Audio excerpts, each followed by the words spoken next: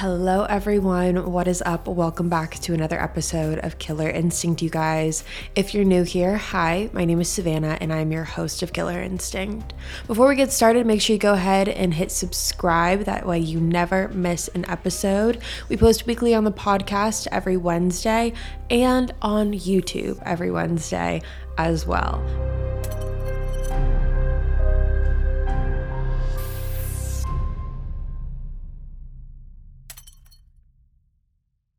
Now, as you guys can tell by the title of today's episode, today we are talking about a really heartbreaking case. It was actually one that was recommended by a Killer Instinct listener. If you didn't know, you can always write in to either the Killer Instinct podcast, which is always linked in the description. It's just Killer Instinct Podcast on Instagram. Or I also have an email where you can suggest cases as well. It's just killerinstinctpodcast@gmail.com. So those are two places where you can put in your case recommendations. Now, when I was first introduced to this case by you guys, I looked into it and it's absolutely heartbreaking. It's very frustrating because it was very, very preventable had the proper steps been taken.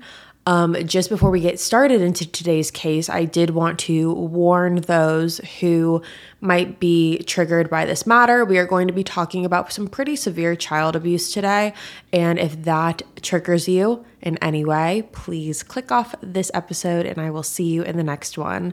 But if you decide to stay through it, let's jump right on into it today. So we're talking about the Crocker family, and it's important to understand who the Crocker family consists of. So we're going to look at that timeline right now. So the Crocker family consists of two children, Elwin Jr., as well as his younger sister, Mary, and their father, Elwin Crocker Sr. So you have Elwin Sr. and Elwin Jr. Just moving forward, for clarity purposes, because I know it can get kind of confusing, if I only say Elwin, I'm referring to the father, and if I say Elwin Jr., obviously I'm referring to the child at that point. Now, Elwin Crocker grew up being raised by his mom, Mary Alice, in Columbia, South Carolina, with his younger brother.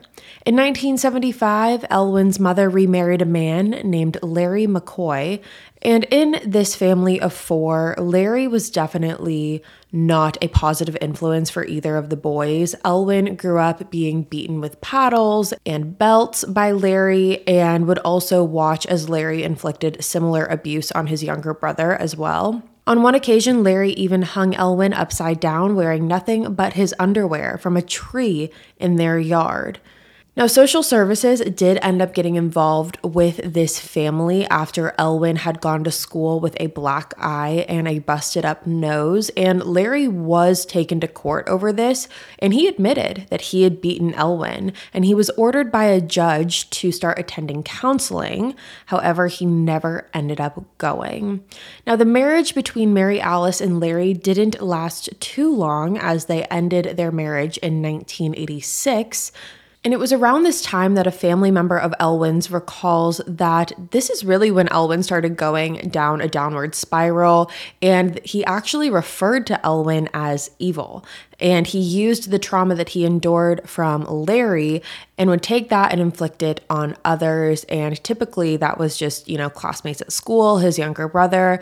He found a lot of joy in tormenting people from a young age. Now, I do want to point out that I wasn't able to find the name of Elwin Jr. and Mary's biological mother, so I wasn't able to find that. However, what we do know is that after that relationship had ended, Elwin ended up moving on to a different relationship with a woman named Rebecca Self, and together, the two of them had another child named James on November 1st, 2007. So this would be Elwin's third child. He had Elwin Jr., Mary, and now James.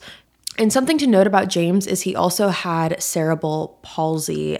And after James was born, Rebecca, Elwin, and the three children ended up moving in together in a town called South Congregate, which is in South Carolina. Elwin had custody of the other two children, full custody, and according to Rebecca, they were a very happy and normal family of five for the most part. However, that did not last long. On April 27th of 2008, Rebecca called the police after Elwyn had grabbed her by her throat and pushed her up against the wall while she was holding 5-month-old James. Now, when the police arrived, they noticed that Elwyn also had a scratch on his head that he claimed came from Rebecca, and he was taken to the hospital. Around this time, a social worker also arrived to the house and took James away from Rebecca. And as you can imagine, this absolutely crushed her. James was only 5 months old at the time, and this really was, even though she had Elwyn Jr. and Mary, this was her only biological child. And so this was absolutely devastating for her. But Rebecca decided not to press any charges against Elwyn. However, things ended up getting a little rockier when 9 days later, Rebecca showed up to the South Carolina Police Department with a black eye. And she blamed this black eye on Elwyn. She said that Elwyn had punched her in the face. And of course, given the circumstance that had happened several days prior, police were very concerned for her well-being and for her safety. However, after asking her some questions, there were some suspicions that were raised by authorities, and they decided to give her a wet rag, and they asked her to rub it against her eye, the eye that had allegedly been punched. And when she did that and took the rag off of her eye, authorities' suspicions were confirmed when they saw that the black eye that Rebecca had came in with was simply just black makeup. So she had faked this black eye, and this really ruined her credibility with authorities. They realized that Rebecca was not someone that they could trust. They wanted to help her and get her out of this seemingly dangerous situation that she was in. However, when she comes into the police station with a fake black eye, it obviously does not help her case. And not only did it not help her case, it actually worsened it completely, because after this incident, Elwyn was granted full custody of James. Now, how he was able to get full custody of all three of these children is absolutely beyond me once we get into everything else that has happened. But he did. He got full custody of Elwyn Jr., of Mary, and now of James. And this was devastating to Rebecca. However, when you look at the timeline that led up to that decision, a lot of people actually agreed with it, because you had this unreliable mother, which is what the police were saying at the time. And then you have Elwyn, which when police showed up to the home, they saw him with a cut on his head. And so things are really looking in Elwyn's favor, which is why a lot of people agreed that James would be best taken care of by Elwyn. Now, once Elwyn got full custody of James, him and his 3 children decided to move again, and this time they moved to Georgia. But Elwyn did not go alone. Like I said, he had his 3 kids, but he also had a new wife. So Candace and Elwyn ended up getting married. So Candace is now Candace Crocker, and this family of 5 decided to move to Georgia. Now, there isn't too much information out there about Candace and what her life looked like leading up to this point. However, what we do know is that she's 17 years younger than Elwyn. Now, this family of 5 decided to move to Effingham County, which is in Georgia, and the town itself has a population of about 10,000 people. Now, while this was all happening, Elwyn was able to get a job as a maintenance man at a local Walmart. And during the winter months, he was also able to get a job working as a mall Santa. So he would dress up as Santa Claus, he would go to the mall, take pictures with the kids, do all of that. So those were his 2 primary sources of income. Now, shortly after they moved to Georgia, they actually decided, Elwyn and Candace did, that it would be best for their entire family, this family of 5, mind you, 2 adults, 3 children, to move in with Candace's mother, a woman named Kim Wright. Kim was living in a double-wide trailer at the time on a street called Rosebud Place, which is right outside of Guyton, Georgia. Now, this is a 3-bedroom, 2-bathroom, 1,837 square foot home that sits on a 1.34 acre lot. So now you have 3 children, as well as Candace, Elwyn, Kim and Kim's boyfriend, a man named Roy Prater, all living in this house together. So 8 people are living in a 3-bedroom home. And Candace and Elwyn liked this situation, obviously, because it was cost effective for them. However, things went downhill very, very quickly.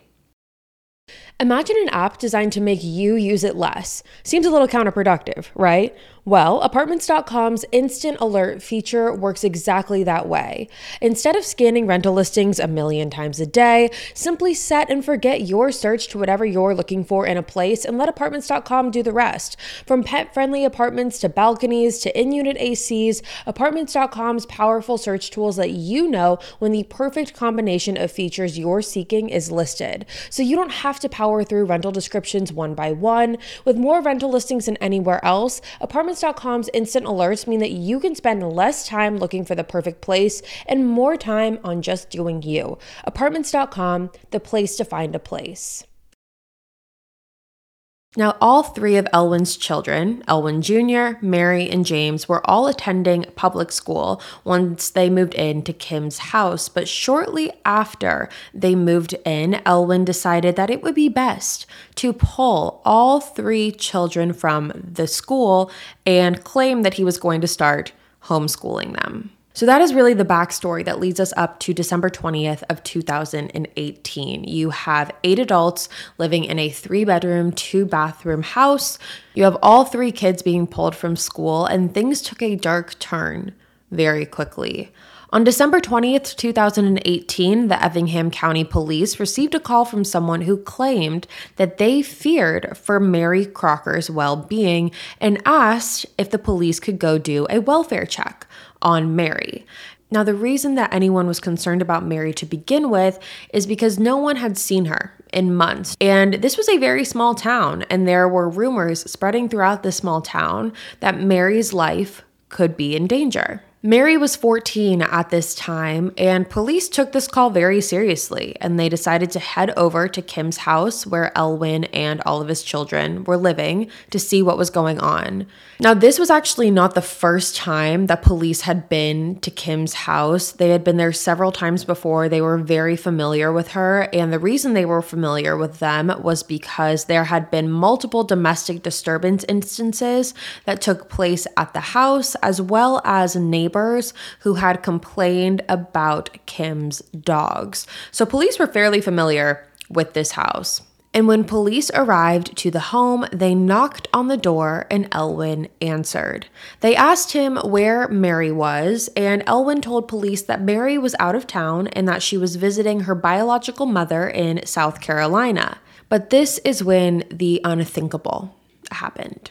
Police started asking Elwyn some more questions. They weren't fully convinced that Mary just conveniently was out of town at the time. They thought it was very coincidental. And also, Elwyn couldn't give them any proof that that was the case. There was no confirmation text messages. This is 2018.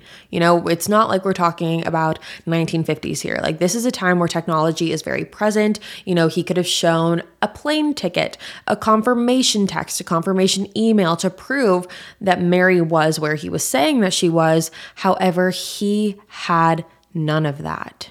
It was at this point where Elwyn knew that the gig was up. He knew that he was caught, and you might be sitting there asking, what was he caught for? Well, after he had been questioned by police at Kim's home, he asked police to follow him to the backyard of the house, and that is where he confessed to police that he had buried Mary in the backyard of his home. Now, as you can imagine, police were completely floored. This was not something that they were expecting. I don't think that this is something that anyone ever expects. And they also weren't expecting Elwyn to just come out and confess so quickly. It's not like they interrogated him for 8 hours in an interrogation room and he finally cracked. He was actually very quick to confess to police what he had done. So police at this point, obviously, they start digging. They start digging where Elwyn says that Mary was buried, but it didn't stop there. Not only did police find Mary's body buried in the backyard, they also found her older brother, Elwyn Jr.'s body as well. And Elwyn Jr. had actually not been seen since 2016. So let's unpack that for a second. Elwyn Jr. had not been seen for 2 years. 2 years he was missing, and no one reported him missing. No one raised any suspicions about it. No one questioned it. He went 2 years before he was found. However, there was an instance where a neighbor had actually asked Mary at the time when she was still alive, so somewhere between that 2-year time period, where Elwyn Jr. was at that point, and she responded to this neighbor and told him that Elwyn Jr. was just off with his biological mother in South Carolina visiting her at that time. So basically the same exact story that Elwyn had gave police when they had asked about Mary. Now, in regards to the placement of where their bodies were in the backyard, both of them were buried next to a dog pen. I wasn't able to find out who was who, but I do know that one of them, either Elwyn Jr. or Mary, was buried 4 feet under the ground and the other was buried 6 feet under the ground. Now, after conducting an autopsy report, they were able to conclude that both Elwyn Jr. and Mary had died when they were 14 years old. Now, if you're sitting here wondering where James, the 11-year-old boy, was, he was actually at the house when police discovered the remains of the other 2 children. Police found him inside of the house laying on the floor of the master bathroom, wrapped up in a blanket. So now that police had the bodies of both Elwyn Jr. and Mary, they now needed to figure out what on earth was going on in this house that led to this. Now, I do want to mention before we get into this, the cause of death for both of these children has not been released yet. This case is going to court in early 2023. So we don't know exactly as of right now what their actual cause of death was. However, when this case goes to trial, it's possible that that information will be made public. But regardless of that, police were able to figure out what was going on in that house. And a lot of the information that they learned about what had happened to Elwyn Jr. and Mary actually came from James. James was really the missing link in all of this for police because he was a witness to all of this. And luckily, police got there before he probably would have been their third victim. Now, like I mentioned earlier, all 3 kids were pulled out of school and they told their public schools that they were going to homeschool them once they moved in with Kim and Roy. Now, as you can imagine, that did not happen. Because while Elwyn was claiming to the school system that he was going to homeschool his children, he really just used that as an excuse to take more time to torture both of his children. Elwyn actually admitted to police that he kept a dog kennel in the kitchen of his home where he would often stick Mary in without wearing any clothes. He would also zip tie her hands and ankles so that she would not be able to get out of the crate. Now, as a result of spending so much time in that kennel, Mary's body actually became very, very stiff. So because of that, Elwyn and the other adults would then proceed to duct tape Mary to a ladder. That way she would straighten out her posture. While she was trapped inside of the kennel, she would also be sprayed with water as her way of showering. Mary was tased multiple times and was starved by all of the adults in that trailer. And she was also beaten if she ever tried to steal food. Now, even the food that she was given, which Elwyn admitted to police that he only fed her on special occasions, the food that he would give her, all of the adults would drown it in rice vinegar. That way it became this very off-putting gray color and it was absolutely horrific and almost inedible. However, that's the food that they would give her. And James, the 11-year-old boy at the time, even remembers a moment where his dad and Candace had instructed him to tase and beat Mary. Neighbors also remember seeing Mary doing yard work for hours on end to the point of exhaustion. They said that her hands were red and raw and that she had some marks and cuts on her body.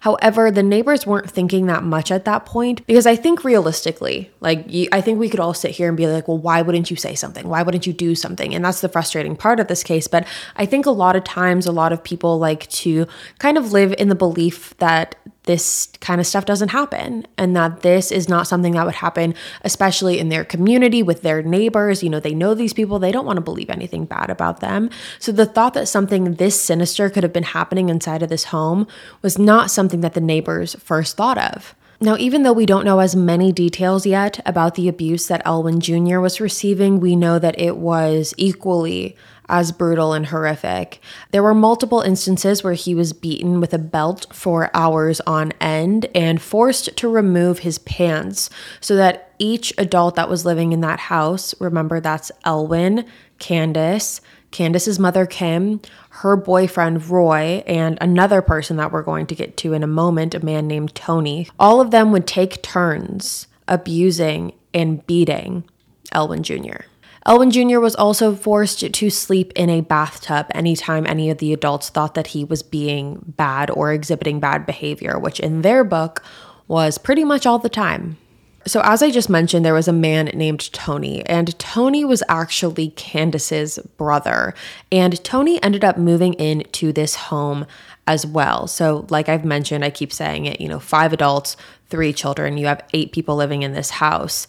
Now, after everyone in this house was arrested, all of the adults were arrested, as you can imagine. Now, once this happened, Tony insisted to police that he had no idea that there was any abuse going on in the home. And weirdly enough, Tony was actually part of the reason that Elwyn and the rest of the adults got caught, because Tony remembered overhearing a conversation between Candace and Elwyn. The two of them were arguing one night, and this was after Mary had already died. And the two of them were arguing one night, and they were discussing killing James. And according to Tony, he said that they claimed that they were going to kill him, quote unquote, just like Mary. And after overhearing that discussion, Tony said that he became worried, and he said it all kind of started to piece together to him what was actually happening.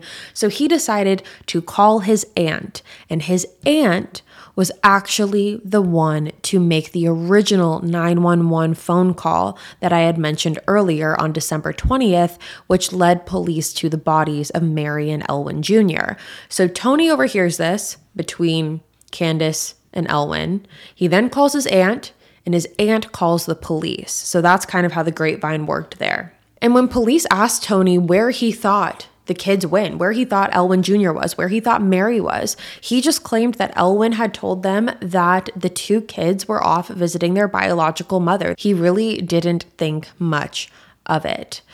Now, Tony's credibility about not knowing that there was any abuse going on in the home goes out the window for multiple reasons. The first one being he lived in a house where there was a dog crate in the kitchen where one of the children, at least one of the children, was kept in there for hours on end. That, in my opinion, is where his credibility goes completely out the window. However, it also brings us back to 2012, when CPS had been notified after someone had seen Elwyn Jr. at a Goodwill store with marks all across his face. He had cuts and bruises all across his face.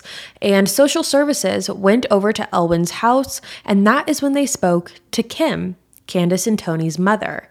And at that time is when Kim told police that Tony was the one who had beaten Elwyn Jr., but she also tried to justify it. She said that it was okay that he did what he did because Elwyn had given all the adults in the house permission to discipline all the children.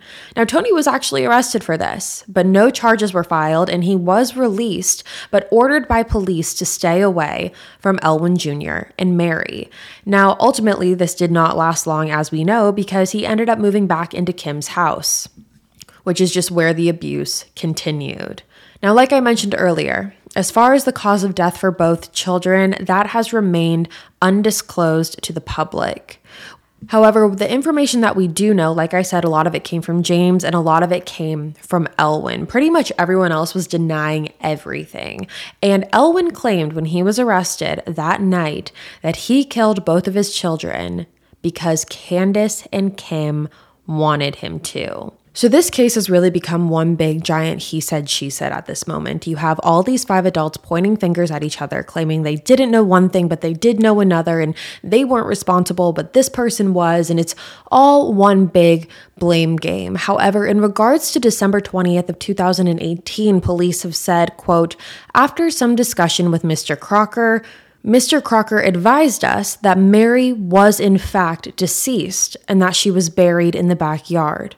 Police also asked him about Elwyn Crocker Jr., and he then at that time advised investigators that he was also buried in the backyard. End quote. Now, at the time that he was arrested, Elwyn was definitely trying to play the part of he was just following along and he was just doing as he was told. And, Candace and Kim were the one that were responsible for all of this.